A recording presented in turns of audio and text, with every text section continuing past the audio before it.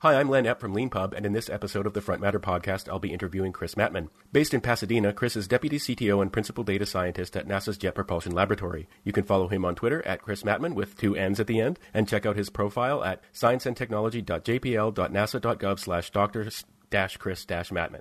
Chris is the author of the Manning book, Machine Learning with TensorFlow, 2nd edition. In this interview, we're going to talk about Chris's background and career, his professional interests and work, and his book, and his activity as a writer. So thank you, Chris, for being on the Front Matter podcast. Len, it's great to be here. Thanks for having me. I always like to start these interviews by asking people for their origin story. So I was wondering if you could talk a little bit about where you grew up and how you first became interested in computer science and technology generally. Yeah, I'll try and do it in a way that doesn't take the rest of this podcast. I've been accused by people of being long-winded, so I'll try my best. I grew up in a town about an hour north of Los Angeles. I was born in Los Angeles, born and raised, and R.I.P. Kobe and Gigi and everybody out here is still hurting every day, about that. He was born in 78. I was born in 80. And, I grew up in a town about an hour north of L.A., Santa Clarita. Probably the most thing it might be known for is on the West Coast is where Six Flags is located, the Magic Mountain. And, a number of my friends and others worked there growing up. I was not into computers growing up. I was into sports. Everyone around me, Santa Clarita is a pipeline for going to UCLA and Cal State Northridge and other things. And so naturally, I wanted to be different. And so I wanted to go to USC, the University of Southern California, which is an amazing private school that I didn't have the money to go to. I grew up in a trailer in Santa Clarita, and I like to tell people I went from the trailer to the PhD, and it was through, to be honest, it's through some of that same things that Kobe preached and others, that Mamba mentality, or just, grinding harder than everybody else.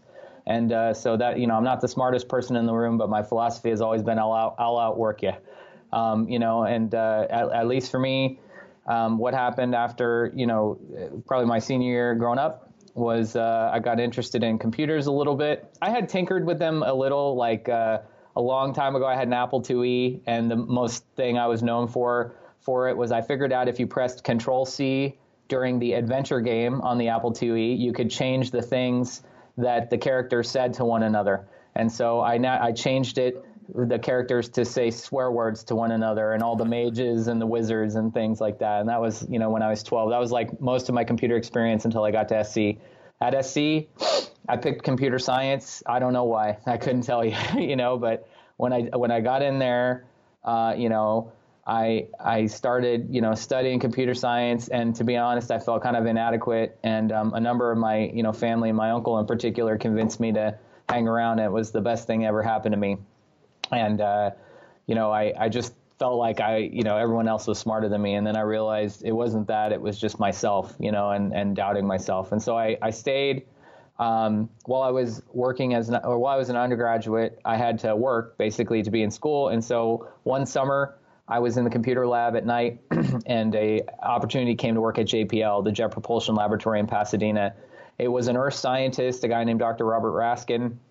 And he basically was looking for computer programmers because back in the day, scientists, card-carrying scientists, big S, I like to call them, unlike my generation of data scientists that I call little s science. Maybe it's the feeling of inadequacy over 20 years of being here, but Rob was looking for someone that could help him program. And so I got my start basically programming databases for earthquake and earth scientists working, with Caltech and other places. I went from there. I graduated, after having a job as an academic part-time. And after about 6 months off, I was still interested in continuing my education for a couple reasons. First, at the time, if you got a master's degree, you could get a raise, at JPL. And so I wanted to do it. I had a longer time girlfriend at that point, but soon to be wife. And, we were buying a house. And so that was kind of important to take care of the family. And then the other was, I just got interested in computer science. Right around that time I started my master's. I basically had the opportunity to watch the Mars rovers, the Spirit and Opportunity rovers. The twin rovers launched in 2003, 2004. And I remember being there watching NASA TV at night at my new house in Highland Park that we had just bought, on my TV that I couldn't afford, but I bought it anyways. And basically sitting there with my wife and being like, wow, I worked there. Governor Schwarzenegger is shaking the hands of, friends of mine there in Mission Control and other places. And so that made me want to rededicate myself to kind of computer and science and learning more about it. I started working on missions after that. My team, between 2005, 2009, kind of re-architected the way that we deliver instrument and ground data systems for missions for Earth and planetary science. Basically, to cut to the chase, and I know I'm being a little long-winded, I'll wrap up soon. To cut to the chase, missions fundamentally changed during that era. And really, sensors in general changed. Right around the time, a couple years later, the iPhone would kind of come. Everyone would have amazingly powerful camera on their phone and things like that. Same thing was happening with instruments. And the Orbiting Carbon Observatory in 2005, in which the project started, really got going. And when I kind of kicked onto it, basically it was going to change the way that we took Earth science. OCO's goals were to measure global carbon from space. And as opposed to the prior Earth science mission, which was a scatterometer measuring winds called QuickScat, which took in 10 years 10 gigabytes of data, and in a daily sort of amount of jobs that it had to do to process it was on the order of about tens of jobs per day. OCO would be 10,000 jobs per day and 150 terabytes of data, which is commensurately thousands to tens of thousands to hundreds to millions more data within the first 3 months that the entire prior mission took in an entire decade. And so that was not unique to OCO. It was all the missions at the time. And so we had to kind of re-architect the way that we did it. And so I was being heavily influenced at the time by open source, what was going on in the open source community. In particular, I got involved in the Apache Software Foundation. I started to build search engines.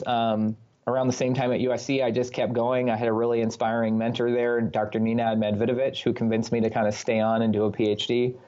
And basically, I was living the dream. I was redesigning and staffing and putting together the team that would build the next generation of missions for basically big data science and things like that, and then getting to basically take JPL from the era of C and C++ programming, which was basically what hardcore people did for flight software, and convincing them that this new thing called Java could be useful, sort of in that context.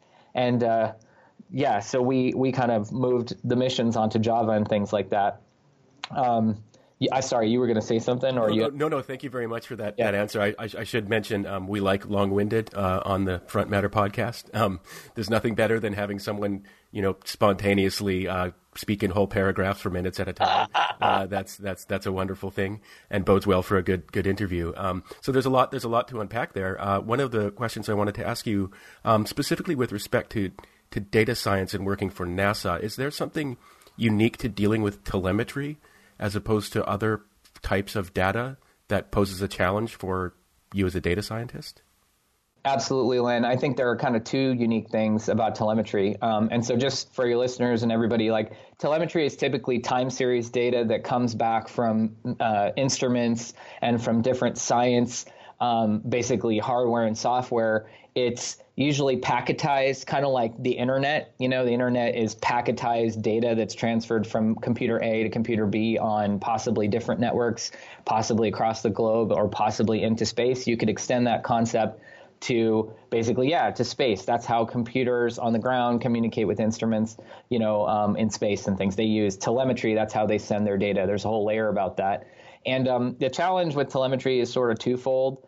The first challenge would be that, you have engineering and housekeeping telemetry and you have science telemetry, and it's all really messy. It feels like it should be very organized and things like that, but it actually turns out that all missions, all instruments, all, whoever, that's not this nice terrestrial commodity network architecture and standards and things like that. And there are some standards for space, but they're at the very low level, and they're managed by this organization called CCSDS, the Consultative Committee on Space Data Systems. And they do set, like I said, low-level standards, but at sort of the application and higher and other levels, which is where instrument builders and uniqueness people do, they tend to do kind of their own thing. And so you're not guaranteed, if you have readers and writers and software for one mission's telemetry, to be able to kind of line it up with others. So it's really hard to kind of compare across missions. And there's actually a big effort at JPL nowadays. There's a project here called ORCIDS, in which they basically are trying to make telemetry data what we call analysis ready, or ready for, machine learning and other things like that. The other challenge with telemetry is that because we're dealing with sometimes we're dealing with earth science and kind of terrestrial, closer to terrestrial, orbiters and things like that. But because we also deal with deep space, at NASA, there are a lot of issues with, for instance, missing data, data that's been sort of messed up in particular ways that you've got to calibrate and validate and things, especially at the telemetry level. And so, you basically have to account for the fact that, well, the orbiter only sent back 3 hours and it was supposed to send back 6, and when that happens, we keep going, we can't stop. We gotta do processing. And so there's a lot of messy data issues on that end, not just in terms of like the formatting, and you can't compare them across instruments, but even if you could, the record itself might be non-congruous, non-continuous. You got to impute data and do things like that and make guesses. So that's the other big challenge about it.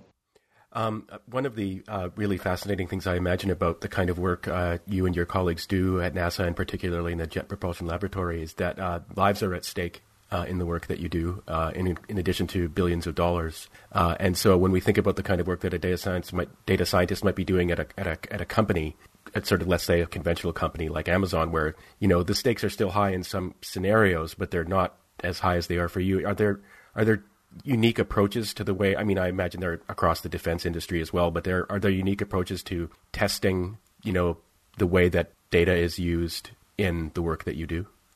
Yeah, I think there are unique approaches there to testing data, and even in the way that we handle processes and things like that.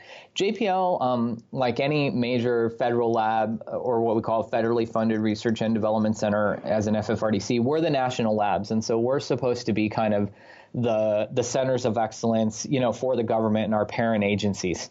So, everybody at JPL, just for, your audience and for yourself, we're all Caltech employees. Caltech manages JPL on behalf of NASA and for the government.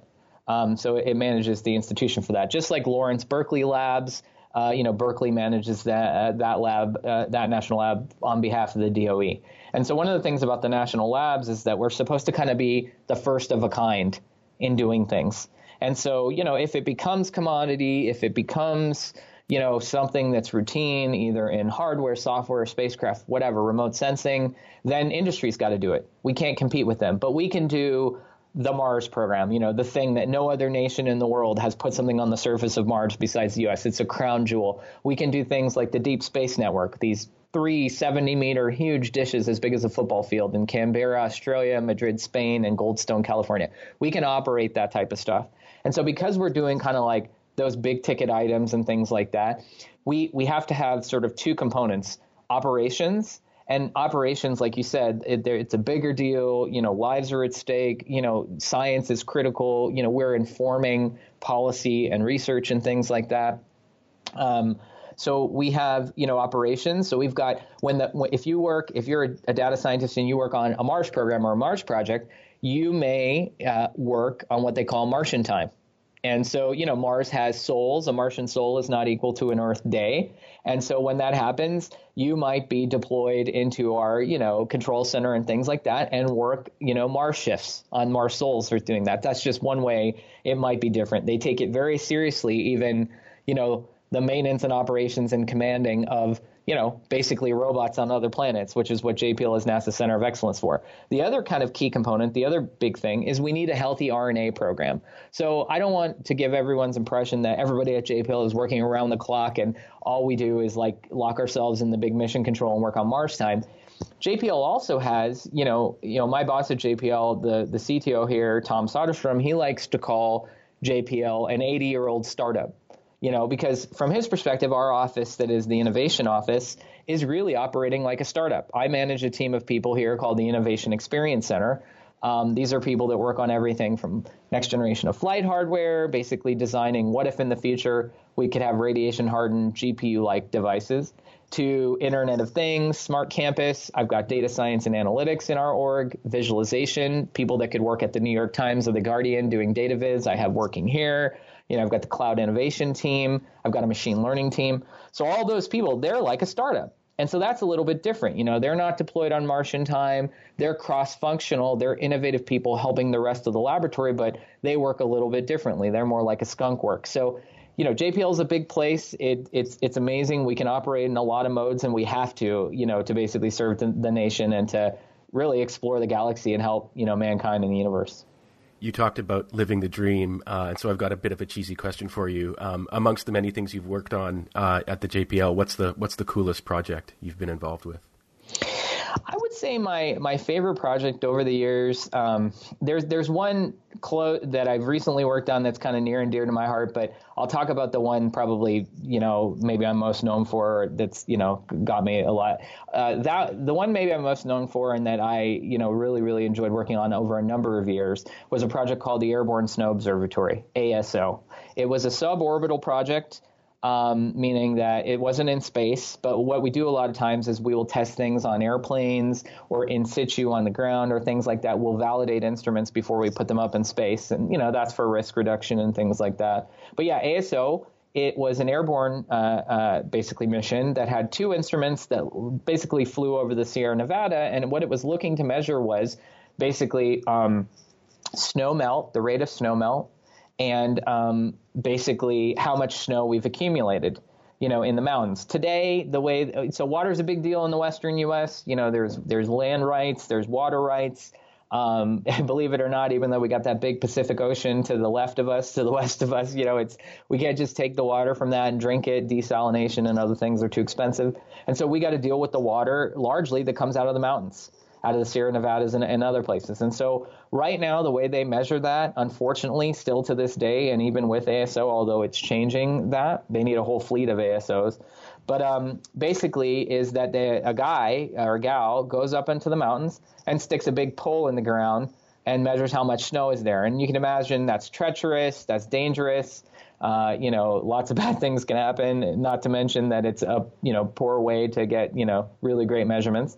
But that's the way that it works. And so the goal of ASO was to use a spectrometer to measure light reflectance off the snow, to measure the rate of melt of snow, and to use a scanning LiDAR to measure the snow accumulation or the snow depth, for that. And if with those two combined knowledge, we could basically inform the California Department of Water Resources and water managers like, hey, here's how much snow you really have left. Here's how fast it's melting. Here's how much water you should basically release. And so the key part about ASO, besides those cool instruments, was the compute system that we set up. We set up the first ever compute system that basically, an airborne one from NASA, that took all the data the same day that plane hits the ground. The flight people walk over. We set up a remote compute laboratory at the Sierra Nevada Aquatics Research Laboratory, SNARL, at Mammoth Lakes.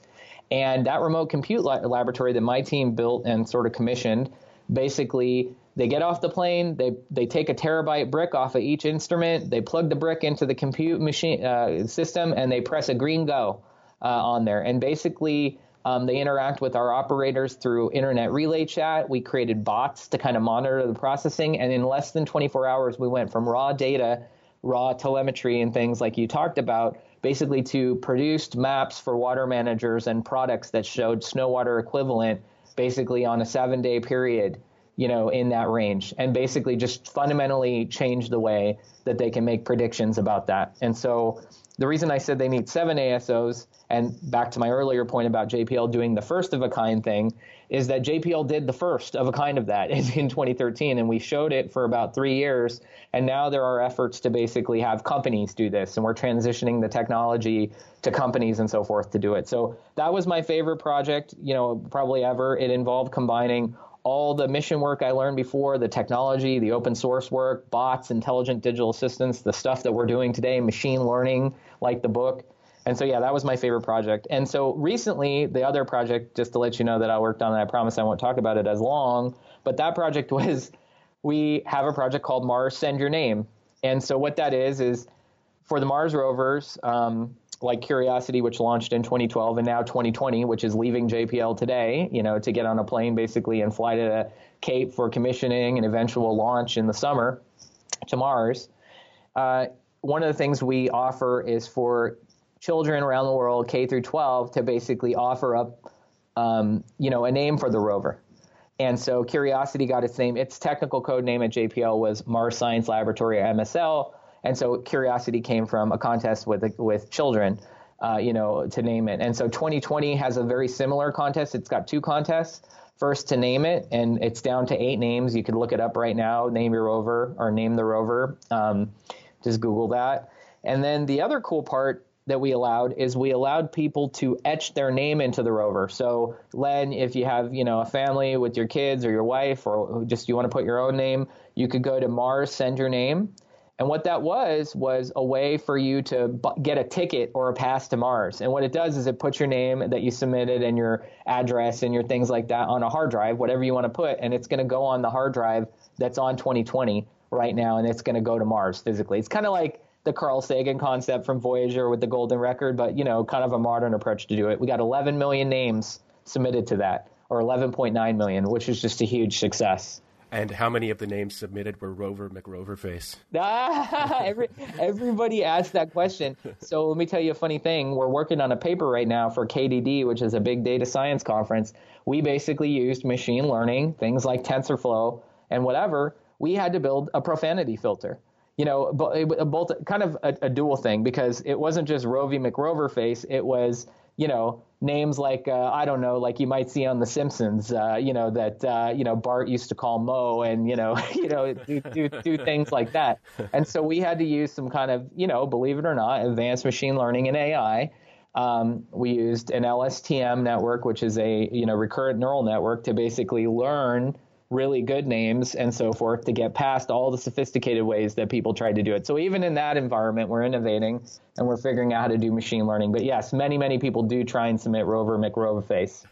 Thanks very much for explaining all those cool projects. I've got to say, one of the fun things about researching for this interview was getting to read about some of the interesting things that you've done over the years. And one of those projects was with DARPA called MEMEX. I know you've done a couple of projects with them, but the MEMEX one involved investigating the nature of the deep web and the dark web. And so I was wondering if you could talk a little bit about that project and your contribution to it. Sure, Len. So now you're kind of moving post that 2009 era in my origin story. So perfect segue. In 2009, I was like, at my wit's end. We were about to deliver OCO, and we delivered it, and then the instrument fell out of the sky on launch in 2009. Now we're NASA, so we said we're like, President's budget. We're going to do another OCO. We did OCO2, build the spec, the same instrument, and in 2014 we succeeded in launching it and put that up into space, and that was great. The same data system we built for then worked then, and there's an OCO3 on the ISS now too. So all of that software is used. But post 2009, I was kind of done with missions, and I wanted to go into technology development. And what I learned was all the things that we did wrong or could do better, when I was building the missions. And so I had become the chief architect in our instrument and science division, for that basically. And I was looking at technology infusion. How could we do it better? So I looked at DARPA. And DARPA, to me, is the center of excellence in computer science, technology, innovation. They fund a lot of work. A lot of it has to do with cyber and defense and things like that. But in doing so, they give the resources, sort of requisite resources that are necessary to kind of make some of those advancements. Some of those advancements like the internet, right, from the ARPANET project, Siri, and things like that. And to me, MEMEX, which was to search what the ARPANET was to the internet, in my opinion. And, my background being involved in open source search engines projects, the Apache Nutch project, like I referenced way back when, eventually what became Apache Hadoop, and helping to contribute to that, I was really interested in search. And so one of the things I thought we could do better in science data at JPL and NASA was the way that we search it. As it turns out, a lot of our archives and things like that, we have a big physical oceanography data center, one of the 9 Earth Science data centers for NASA here at JPL. If the experience going to that site is very kind of clunky, you search for the data, you select the data, you order it in a cart, you download it via FTP, or you might have to click through some JavaScript, or, it's just, and then you get the data. It's not like a text file. It's in a binary file like HDF or NetCDF, which are, proprietary binary data formats. Actually, HDF might be open source, but anyways, they're not easy text files to read. And so that experience kind of detracted a bunch of users up until recently with things like Google Dataset Search, where they made it a little easier. But back then, it was a big detractor. And one of the things that DARPA was trying to solve with Memex is they experienced the same problems when trying to, when law enforcement was trying to, for instance, do bulk analysis on the internet to find the bad guys that were doing things like human trafficking, or that were going on forums and selling weapons illegally. As it turned out, that same experience, going on a forum, clicking on ads, trying to figure out whether this ad or this picture of an escort or this picture of a gun was someone doing something illegal, and if so, get the tactical information that you needed to be able to go intercept and save a life, or, figure out some connection to international terror or something like that. Same types of issues that they were trying to solve basically on Memex that we needed to solve at JPL for our science data. And so I got involved in the Memex project. I wrote a proposal that was successful to that.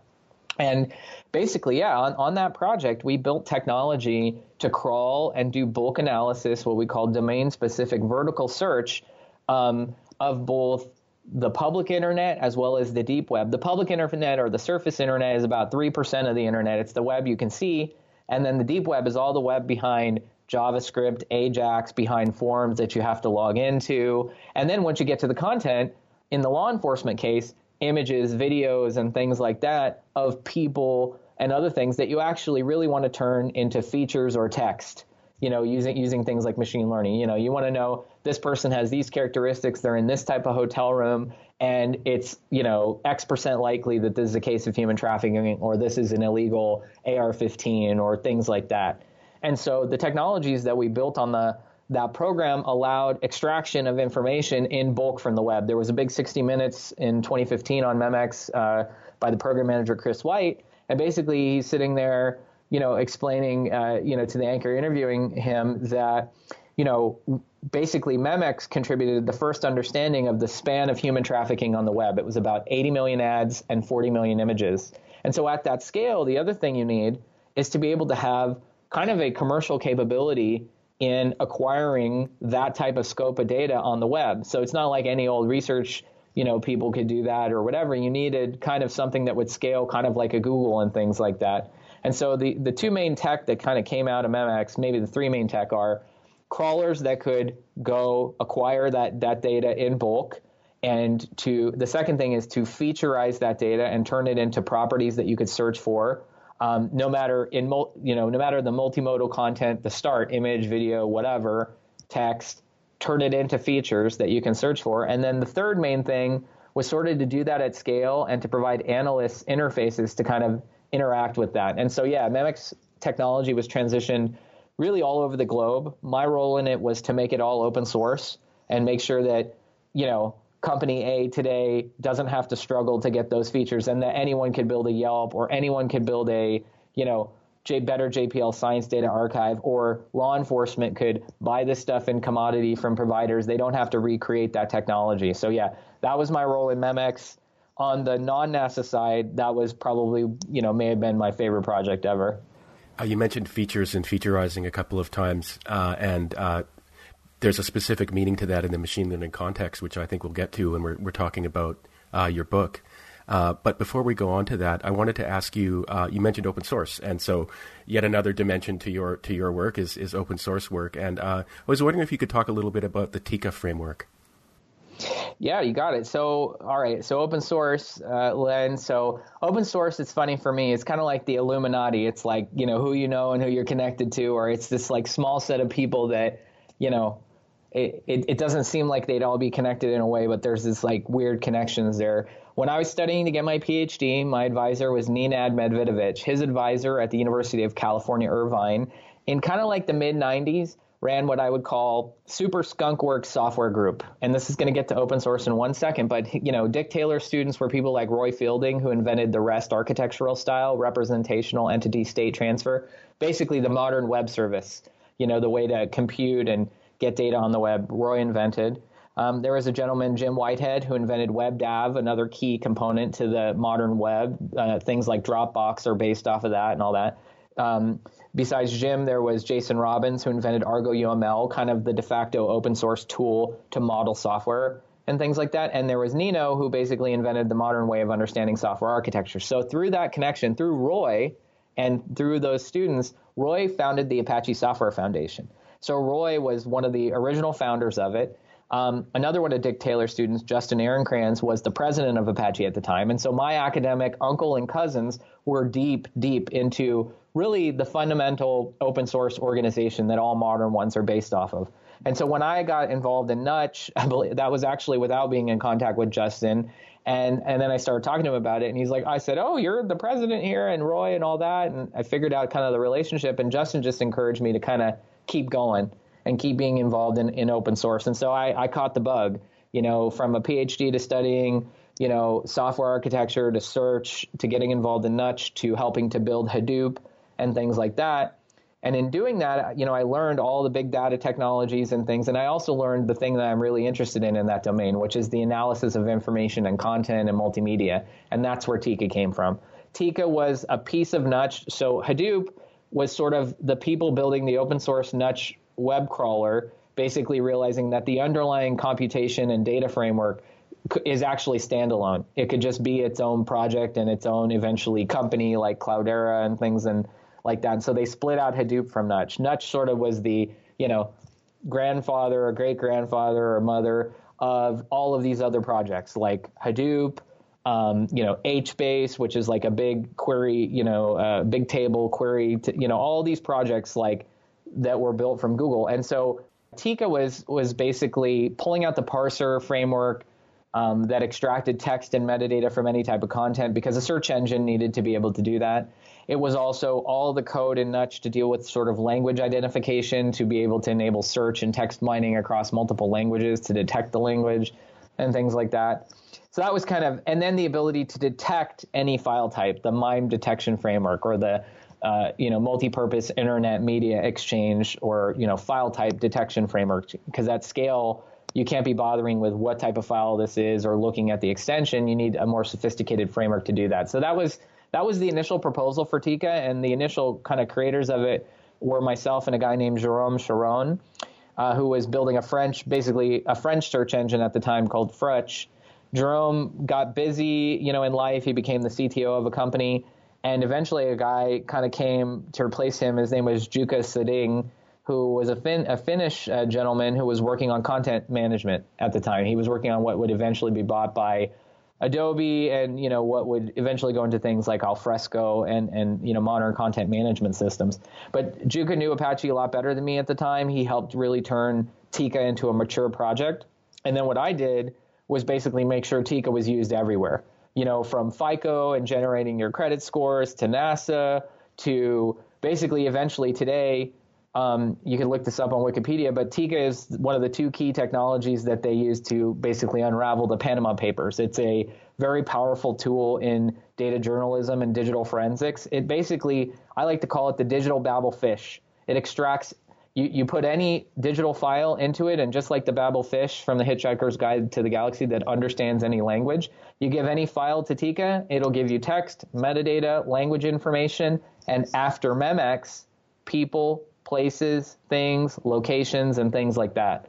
And so Tika is this place that it's really like my passion project, and I tell people I get, 30 students a week emailing me, they want to work with me and they want to come, do whatever and, work together. I said, if you're interested in Tika, we could play ball, otherwise, it's, just like Kobe, it's time for my family and my kids. Tika is about the only thing I make time for anymore besides working and managing. So I should mention before we move on to talking about your book that you have your machine learning book. You have a book on Tika on Manning, and we'll make sure to link to that in the, that you co-authored with your second colleague that you mentioned.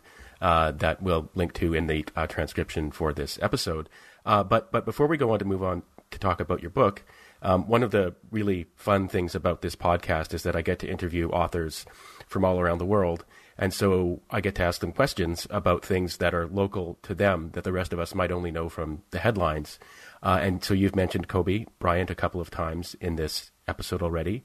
And I wanted to ask you if you could give us, imagine you're talking to people who aren't from the United States, who don't follow the NBA. Who is Kobe Bryant and why is he so important to Lakers fans? And people, I mean, everybody who's a fan of the NBA.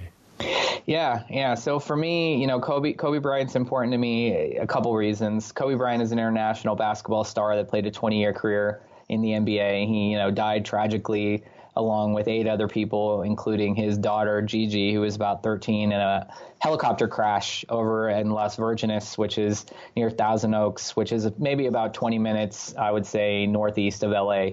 And so it's been a couple weeks since he passed away and died. And why does he, mean a lot? He means a lot to me in a couple different ways. First, he and I are around a similar age, and I grew up watching this. So Kobe Bryant was one of the youngest people ever to play in the NBA. He was drafted right out of high school, and around that time, they weren't doing that. Nowadays we have LeBron, James, and other people who I think are setting the standards. But back then, it was Kobe and maybe Kevin Garnett, and maybe Sean Kemp, I think, that have been drafted out of high school without having played a year or two in college. And so there was a lot of pressure on Kobe early on. And the way I like to tell his story is, it was sort of a redemption and, an inspiration story. Kobe Bryant started out, you either loved him or hate him, kind of coming out as a young gentleman out of high school. He, initially in his first few years, I don't think lived up to, as everybody's expectations. Everyone wanted to compare him to Michael Jordan, the greatest player ever. And, what Kobe did instead was he defined his own career, and there were, other things that came up I won't even mention in Kobe's life, but, there were, issues and things that basically what happened since all that stuff is that Kobe rededicated himself, and he dedicated himself all the time. He wanted to get better and just, leave it all on the court every day. And all he ended up doing, he won 3 championships with Shaquille O'Neal, which, in the 2000s with the Lakers. And then many people attributed the fact that he only did it because Shaquille was there. And so when Shaquille left the Lakers, basically no one thought Kobe Bryant could win another championship. And all he did was he won 2 more after that. And he became an inspiration to all of the younger players because they looked at his work ethic, and he really became the leader of the team. And along the way, that's his basketball career and his work ethic and things like that. He became a family man. He really dedicated himself to his wife, Vanessa, to his 3 and then now 4 children, that they had. And he became, when he laid his basically shoes down, and had his retirement and things like that. And he was young, I think, Kobe was, I think, barely maybe 40 or into, 41. I don't know. He was born in 1978. He, when he laid down his shoes, he basically, after his 20 years in basketball, said he wanted to dedicate time to his family. And he did. He spent, instead of going to the Staples Center, you can read about it from Arash Markazi in the LA Times, who's a friend of mine who wrote a great story about this. But, he unlike other basketball players or whatever who would always pop up, or, just celebrities that would show up at things, all Kobe did was spend time with his family and want to be a great father because he missed a lot, growing up, in the NBA. And so, a lot of that, relates to me. A lot of people who are doing the hustle and just working so hard and trying hard, you could ignore what's happening with your kids, or you could not pay as much attention, and it goes by so fast. My oldest now is almost 11. I got 3 kids, boy, girl, almost 11, almost 5, almost 3. And, it just goes by so fast. So I know my heart hurts for him because right when he got to be able to spend time, with his kids, and he started to be able to do it, it's just a life lost too soon. The guy is the only basketball player I know to win an Oscar for his amazing movie, Dear Basketball. When he finished his basketball career, he didn't stop. He kept hustling and grinding in different ways. The guy was going to make a dozen movies. He had so much more ahead of him. And so, yeah, anyways, that's why it hurts. It hurts us in L.A. because Kobe helped define L.A. He built the Staples Center. It's the home that he built, for us. And so that's why many of us are still hurting. And just one, there have been lots of stories coming out, I think, about his generosity and kindness since he died. And I just wanted to mention, you mentioned kids, and one of the more moving stories I heard was that he would often take the opportunity when he flew to a place to visit a child in the hospital, and he had one rule, which was as long as you don't publicize it. And there would have been all kinds of really obvious reasons for doing that, but he wanted to make it about the kid that he was visiting, not about himself.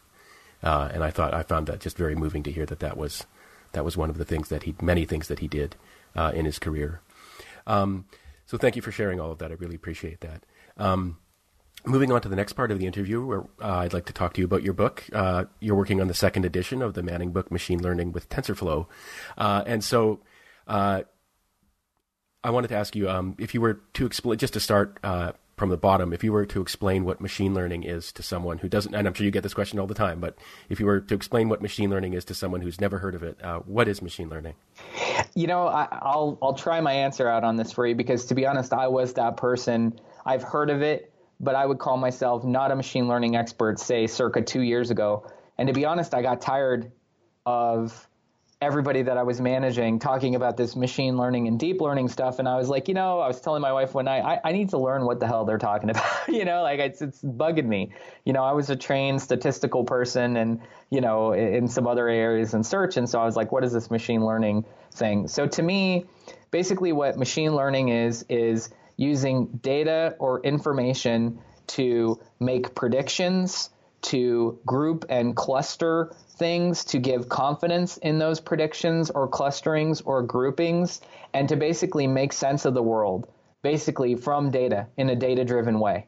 And so to me, if you look at machine learning and you look at any book that takes you through machine learning, including my own, it's going to start off talking about, okay, you've got numbers. And you've got a bunch of numbers that either fit a line or a curve or some pattern. Let's talk about regression. Regression is the process of trying to fit a curve or a line to a bunch of numbers. Then it's going to go into things like classification, which are tasks that involve, okay, I've got a bunch of data and I've got a bunch of labels for that data. Now make a prediction of what label some unseen or new data is, given this data that you've seen in the past. Or add one label to it, add two labels to it. So that's classification or multi-class classification. And then it goes into, what if you don't have any labels? And what if I just give you a bunch of data? Like in the classic analogy there is, your daughter messes up your Blu-rays at home and throws them all over the house and you've got to regroup them again. That's never happened to me. I'm making it up. But, anyways, it happens to me all the time. But yeah, so if you have that, what you're naturally going to do is you're going to sort all those DVDs according to genre, or, if you're really sort of OCD like me, maybe you'll do it also after that by actor or, things like that. And so that process is an unsupervised grouping or unsupervised clustering task or learning task. That's another element of machine learning. My book sort of after that takes you through a couple different things. Then it takes you through explainable models. It talks to you about probabilities and basically, what if you need to observe things or make predictions in which you're not fully confident about them. So it teaches you about basically the Markov property, using local information to make probabilistic predictions and through hidden Markov models. And then the book kind of shifts, into kind of the modern era of thinking about deep learning and, some fads and some sort of trends in that. Deep learning is the big fad nowadays. It's the neural network paradigm. How do we model decisions, predictions, classifications, clusterings, all of those prior statistically based machine learning techniques? How do we model them the way that our brain works as neurons, and as neurons that fire? And how do we build architectures that represent ways to predict things just like our brain does? And so it starts off basically talking about what are these things called autoencoders, which are neural network predictors that encode information and decode it with, small loss in data and things like that. It then talks about reinforcement learning, and that's basically the process of making decisions and receiving rewards and then trying to make the decisions that have the best rewards over time instead of just in this instant. And then it goes into basically deep learning networks that model the visual sort of domain, kind of the classic, what we call convolutional neural networks, which are just basically, have changed the way fundamentally we do tasks like object detection, object recognition, and things like that, so that the machines can achieve better than human results in some cases, nowadays. And then basically the book finishes off after that with talking about intelligent digital assistants, chatbots, how to do intelligent agents and sort of NLP tasks and, natural language processing. And so that's basically the book. One of the really interesting things about the challenges from machine learning that I just find so fascinating, and not being an expert at it myself, I just read a couple of books. But is the fact that you really have to confront the challenge of defining what a thing is. So you mentioned features before. So for example, we all know what a T-shirt is, but if you had to tell a machine, if you had to give a machine instructions to decide whether it's looking at a T-shirt or not, that's actually a really hard and interesting challenge. So, for example, a T-shirt, if it's flat in front of you, has horizontal symmetry. If you fold it in half horizontally, it will match. And so, one way you can tell a computer, am I maybe looking at a T-shirt here? Is does the object in front of me have, if I rotate it, can it achieve a situation in which it's got horizontal symmetry? And so can you talk a little bit about, just to really drill down into the details of it, what is a label and what is a feature in machine learning? Yeah, it's kind of exactly how you just described, in the sense that, a label is some basically string that we want to assign, or some set of strings to a piece of data to allow us to model some decision that we make about it. And I think the mistake people make sometimes, and that I made myself sort of early on in thinking about it, is thinking that there's one correct sort of set of labels, or there's one set of features and things about that fit sort of all decisions. So the challenge is exactly like you said, is they call they call what you just described a machine learning task, and they call the process of thinking about what things we should model about it the process of feature engineering. And one of the challenges is the feature explosion problem, which is if you get really started down a path of saying, hey, I just got to model everything. It's a car, and I've got to model its make, I've got to model its color, I've got to model, down to basically what type of glass was used to build the lights and things like that. You can get into a feature explosion problem where you have too many parameters to learn, and it's sort of impossible, or you never really learn anything. So kind of what people are thinking about in machine learning, nowadays or whatever, in a couple different ways are, this is why deep networks and deep neural architectures are sort of so important right now, is that they almost take the feature engineering task away from you. They actually leave it up to the network itself, to basically discern what the important features are, in the sense of what neurons basically fire or not, depending on some input and depending on some expected outcome. The challenge, in those domains and with these sort of deep neural architectures, is that you could actually model many, many different types of tasks with a single neural architecture, and with a single set of sort of expected predicted values, or things that you want to learn.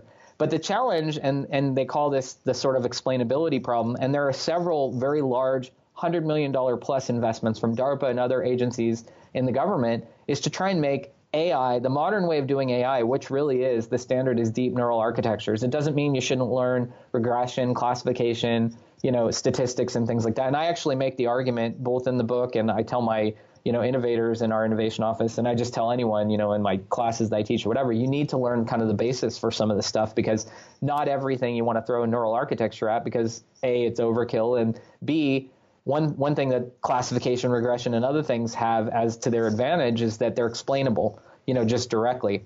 But one of the challenges that they have is just explainability in these sort of neural architectures, is that, yes, you kind of skip the feature engineering task of figuring out, what are all the important things that we need to model. It basically really does. Given enough data, it figures that out for you. The challenge is kind of, what is it figuring out? And so there's, more than we could talk about on this podcast, ways that are kind of coming out. I would recommend your listeners look at the DARPA XAI program, which the results are being kind of published. It's out, in the open and things nowadays. And there are other, efforts in the government, basically to have explainable AI, and commercial companies are doing this stuff too. The other major challenge, I would say, in machine learning, just while we're on the subject, is in deep neural architectures, there is this notion that, yes, the more data you throw at it, it will learn with confidence, the right basically neurons to turn on and off, the right hyperparameters to basically tune, and so on and so forth, to make it do what you want for specific machine learning tasks. One of the challenges is getting a wealth of that labeled data, because it's expensive. If we're labeling cat videos and things like that, I argue, and if you look at the skills required to do that and just, the amount of time and investment, we're talking about, if I had to quantify it, on the cent per label type of thing. And, maybe I need 1 million labels to build a great model. If it's a cent per label, what's that? We're talking about, on the order of tens or to hundreds, possibly of thousands of dollars. If I then ask you, okay, I want to do a task, say, I want to do Martian geology. I've got smart rovers tomorrow, and I want the rover, since it has GPUs on it, to run deep neural nets. And I want it to be able to automatically tell me when there's planar bedrock and outcrops, because I know when that happens, the rover is going to have an easier drive. It's not going to have to expend as much energy. Okay, how do we label Martian terrain, of which, there's a lot of free public data that we can look, Mars surface images, but where are the labels that tell me surface bedrock, outcrop, and things? They don't exist. And I argue that the cost of those labels is specialized postdocs with PhDs, and the cost of those labels, just to sort of do it with humans, is on the order of $1 to $5 per label, right? And so the reality is, now your model costs, $100 million, takes, 15 years to develop and not a half a year. And so we've got to bridge that gap, because, to be honest, all of the really challenging problems, both in the government and elsewhere, are that second example. And it can't cost as much as it costs to do it. We got to make it like the cat labeling video problem. And so there are efforts right now. There's a DARPA program called Learning with Less Labels that we're helping to implement, where people are working on it. We're not the only ones. Just to give an example of the, if I understand it correctly, the explainability or interpretability problem. One thing that is described in the book is that you need to, if you get a set of data, you want to do the first stage of machine learning on, say, 60% of it, and keep 40% of it. And you want to keep some portion unused so that you can test what you developed from the first 60% on some of the remainder. And one of the reasons you do that is that if you learned on 100% of the data and then tested on 100% of the data, it could be that all the machine did was sort of, as it were, memorize the right answers. It might not have figured anything out fundamentally about what it's looking at. And so if you then went and tested it on some unsupervised data or some unsupervised process, it would just completely fail because all it did was memorize what it would have been doing. And one of the reasons I asked you the question earlier on about the stakes involved in the work that you do and your organization does is that interpretability or explainability is a really big problem. So, like, let's say, let's to pick an example from medicine. Let's say we've got robotic surgeons, and someone needs a brain tumor removed, and we've got a machine learning system or a deep learning system that we put some information in about the patient's situation, and then it comes out with an experimental or with a surgical protocol for that particular patient's cancer removal. Do you trust it? How do you know how it arrived at that decision? And so, for example, if you ask a system, plan the, I don't know, I actually don't know the terminology, but like, let's say I want to get a rover from Earth to Mars. I've got to plan, how big the explosion is going to be when it takes off from the platform, and then I've got to plan a trajectory. Imagine if you had a machine where you could press a button and it could just magically do that. That would save a lot of money, but you wouldn't really know necessarily why it was telling you to do what to do, and are you going to strap yourself to the top of that rocket? Yeah, that's exactly right, Len. And here's one that you can use, in your future podcasts, if they come up, with anyone that's interested in Mars. Here's a real one, from JPL, is that, okay, the Mars, like future Mars rovers after 2020, like starting with Mars Sample Return and the Fetch rover, whose job will be to have autonomy in it at the scale where it might need to do a lot of actions, without human intervention. And also it'll have the computing power on it to be able to do it. One thing that we're strapped with prior Mars missions on is we use radiation hardened flight hardware here to be risk averse. Like, in other words, hardware that could withstand cosmic radiation, that to the point of where when it gets irradiated, which it will, it won't flip the bits or mess up the hardware. So because of that, all of the Mars rover stuff that you've seen to date basically is running off of the RAD 750 chip, which basically has the computing power of an iPhone 1 in it. So we're running off of a computer from 2007. So all of the advanced machine learning, deep learning, all that stuff that you see terrestrially here, we can't do. It's all simulated with human in the loop, right? But tomorrow, rovers will be able to do it. And imagine in the smart rover scenario, because they will have what we call high performance spaceflight computing, or a GPU like multi-core like chip that can do machine learning on board. In those scenarios, we've been working on killer apps for the rover. And one of the killer apps, for the smart rover, we call is Drive by Science. It was invented by PI here, Masahiro Ono. And the concept is simple. It's when today we give a command to the rover and tell it to go do some science and do driving for a couple of 100 meters and send us back a couple of 100 pictures a day because of the light time from Earth to Mars, 8-minute round trip, right? So we can only get a couple of 100 pictures a day to basically plan what to do tomorrow. So tomorrow, what we would like to do is basically have the rover run a machine learning model to generate 1 million text captions of the images that it sees and believe those captions, know that it's bedrock outcrop, things like that, and send the captions back. We can send back 1 million captions for 1 million images because it's only text. It's much, much smaller, and it makes more efficient use of that very small pipe if we can run machine learning on board the rover and if we can believe it.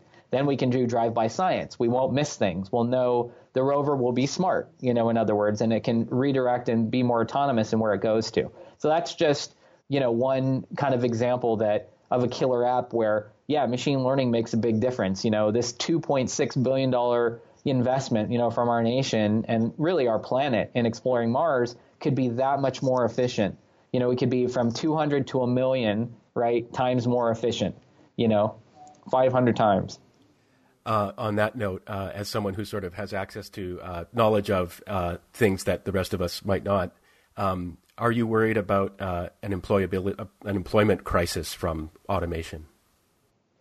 It's definitely something, that I'm concerned about. I think that, the skills sort of, training, it's not just something, where you hear people talking about, oh, well, we'll just transfer the skills. Obviously there's a technology gap and a skill gap, in automation, and it will displace, I think, people in areas. And I know they're already thinking about this with respect to smart cars or smart trucks and things like that are coming out. But to be honest, they're thinking about it. I don't know that they have all the answers. And, right now the government is putting out draft regulations related to AI, that talk about, ethical AI, crowdsourcing, community input, basically on regulations and so forth. For that. I think that's just the start of the conversation. Fundamentally, those tasks, if we're successful in doing it and not just skills and training transition, but if you think about it sort of holistically, what it has the power to do is to shift. People think it'll take away their jobs, but really, if we're doing it right, it makes them work on things that they're more interested in. It's kind of the concept of JPL and the work that we do. If it becomes routine, commercial industry should do it, and, we should be working on the next great challenge and the next great things. The challenge is those people that have been doing some of these things that have the potential, these tasks to be automated, we got to provide a path for them to transition or to work on something differently or commensurate, to that still allows them to not just go back to an old skill or go back to a skill that will detriment. They have to be able to evolve and or leverage their existing skills in some commensurate or next task. If we're commoditizing things to machine, the least we can do for those people, is transition their skills into something. And I don't think, I'm skeptical too about the coding and, we'll just, the code. I don't know about all that, just transitioning people to that, but we need an answer, and I haven't seen it yet. Yeah, it's really interesting. You mentioned ethical AI. Reading about autonomous vehicles is just a sort of hobby that I have. It's something that I really hope happens someday. And I'm not talking about autonomous vehicles on Mars. I'm talking about autonomous vehicles on our roads outside. And we're talking about interpretability or explainability and things like trust. And when it comes to sort of questions about ethical AI, I often think about why are we so trusting of ethical people? An example would be that I'd like to bring up is there was once a very sad story in Quebec where a father and his daughter were on a motorcycle and they died because a woman had stopped her car on the highway just over a hill to let some ducks cross the road. And, wow. And that's just one example. 1 million people die in car crashes around the world every year, and 20 to 40 million are injured. And I just find it so fascinating that when machines are involved, all of a sudden people are like, "Oh, hold off here," I'm not sure I trust that thing. And it's like you trust the tired drunk who just broke up with his girlfriend, in that car speeding at you at 60 miles an hour, really? Yeah. And so, and like I just bring that up. It's a sort of just a funny way of saying that there's reason to be optimistic about putting things in the hands of machines. Where the question, and you brought this up, but where the questions get really tough is when the machines are making the machines, and we're a step removed, and that step is completely not like perhaps even conceptually not transparent to us, like in principle not transparent to us. It doesn't mean that we should give up, but it means that we need to have some kind of supervening system on top of that we need to develop so we can manage this machinery that's making these decisions. Yeah, totally, Len. I feel the same way, and I feel that you honed in on exactly the challenge, which is like the machines making machines or the machines automating other things. And that level of indirection, some people talk about, some of the, the founders and that, the tech company people, being kind of far out there because they said, oh, they're concerned about AI and things like that. I actually think, it's good to be concerned about things like that, mostly because we don't have a good, I think, grip around, like you said, the types of challenges, exactly that will be faced. And a lot of it has to do with the speed and the velocity of it, because in those environments, they'll be on to the third and fourth and fifth and sixth order things, where it's like we're still kind of, and actually just going back to your point, we've been automating things forever. If you look at the ag industry and things like that, that's actually not so new. Where it's new is in kind of the commodity areas. It's like almost like the highways being automated. And really, if you look, the last great sort of, modernization of the highway was when they built at least in the U.S., the freeway system, and, and the roads and things like that, that was a big deal. And, and now we're talking about, robotic, trucks being on the highway. And if you think about it, really in less than 5 years, a lot of those jobs for shipping and things like that. And, so to go back to your analogy, I would actually say, do you trust more the poor gentleman who's been driving for 18 hours straight, and is really tired, or the computer that's not going to get tired? To be honest, the computer doesn't get tired, and it might have other issues, but it might not have that one. And so, like, there are tasks that I believe it does. It's not just a money thing, but it actually really does make sense to automate them, in certain ways. But it's those second order ones, like you're talking about, that anyone that says they have the answer to that now is really, selling you, a bridge to nowhere, Yeah, it's really interesting, too, the kinds of solutions. I remember reading that can be arrived at through things like this. I remember reading an article a few years ago about, I think it was a Google, data center where there's a system. There's a system basically for keeping the machines cool, which involves opening and closing vents and things like that. And they just set loose some machine learning system to sort of manage the cooling system. And it decreased the use of energy by 15% or something like that, dramatically. No one knew the basis for the sort of as it were decisions it had made, but you just sort of pressed a button and got 15% reduction in energy use. And so the potential, I'm not actually personally a kind of techno optimist, but if you understand the potential applicability or applications of this kind of thing, there's just a ton of potential there that often can seem even counterintuitive. Totally, Len. Real small, quick example analogy, and then we can move on or, wrap up or whatever, but wherever we're at next. But the other quick analogy to that is AlphaGo. And you heard about, AlphaGo, and that's exactly what happened. Basically, AlphaGo is Google's, deep neural networks that they basically train two networks against each other to become better than the best player in the world at the Go game, and really the way they did it is they had two neural networks adversarially in the notion of these GANs, generative adversarial networks, which are basically networks that train another by fighting against each other or, trying to, outwork the other one, which is an amazing way of learning. It learned how to be the best, Go player. Well, they didn't know why, for the longest time. And maybe they do. Maybe Google DeepMind does, and, they haven't told any of us. But that was the same type of analogy. It's like they looked at it and they're like, oh, my God, it can beat the best Go players in the world. But they didn't know why, right? Because, again, they don't know. It learned something, right? But, it's one of these neural networks. It's like, why is this weight turning on here? Why is it not? And then it's a lot of work to kind of understand that.